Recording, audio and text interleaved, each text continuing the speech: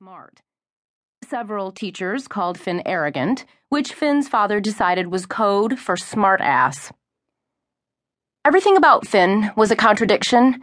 His IQ was in the genius range, and on paper he was the perfect 4.0 student, but he also had been in more fights than Muhammad Ali. He couldn't seem to walk from one end of the block to the other without punching one or more of the Benson boys. Finn had a rascal's grin and a sparkle in his eyes. He also had a powerful fist and a right hook that was lightning quick. Though he really didn't have much of a temper, it took a lot to get him riled. He couldn't abide a bully, and each of the 7 Benson boys was exactly that. They preyed on the younger boys and girls in the neighborhood and got a real kick out of making them cry. All the kids knew they could go to Finn for help if they were being tormented. He wasn't afraid to stand up to the bullies, no matter how many of them there were. When Devin saw his son's latest black eye, he remarked to his wife that Finn had many fine qualities, but he was lacking in common sense. How else could he explain why his son would take on 7 Bensons at the same time? Fortunately, Finn had never been arrested. None of the boys had. And their father determined that the only way to save them from getting into real trouble was to keep them busy from early morning until late at night, especially now that school would soon be over for the summer.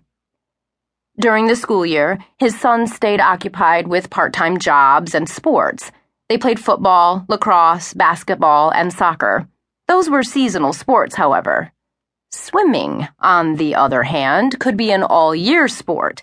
This was a revelation that came to him when he heard from a neighbor that there was a brand-new 50-meter pool only a few miles away at the just-opened Lee Center, where it was believed Olympic hopefuls would start training. He also found out that tryouts for a competitive team were in 1 week.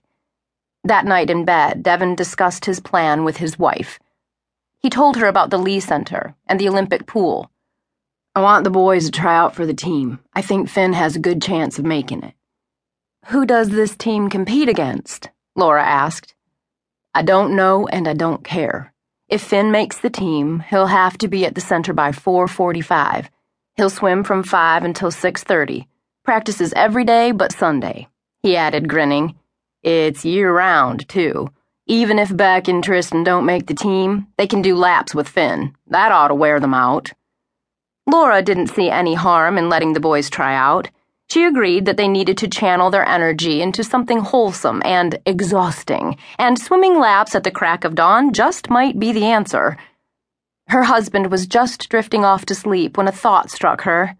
She poked him in his shoulder and said, "Wait a minute. Who's going to be driving them to practice every morning?" His snore was her answer. Without mentioning his plan to his sons, Devin filled out the forms, paid the fee for a family membership, and signed up all 3 boys for time trials.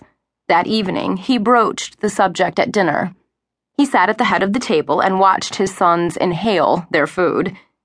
They were good-looking boys, he thought. Their hair was thick and dark, like his used to be before he had children.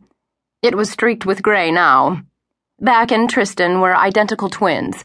The only way Devin had been able to tell them apart when they were babies was by a small birthmark on the side of Beck's neck. They were exactly 11 months younger than Finn, and for a few weeks each year, all 3 were the same age. Their personalities were different, though.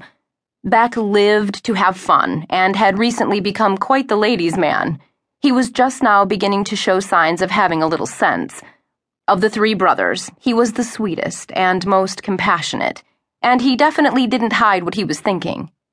Tristan, on the other hand, was the analytical one.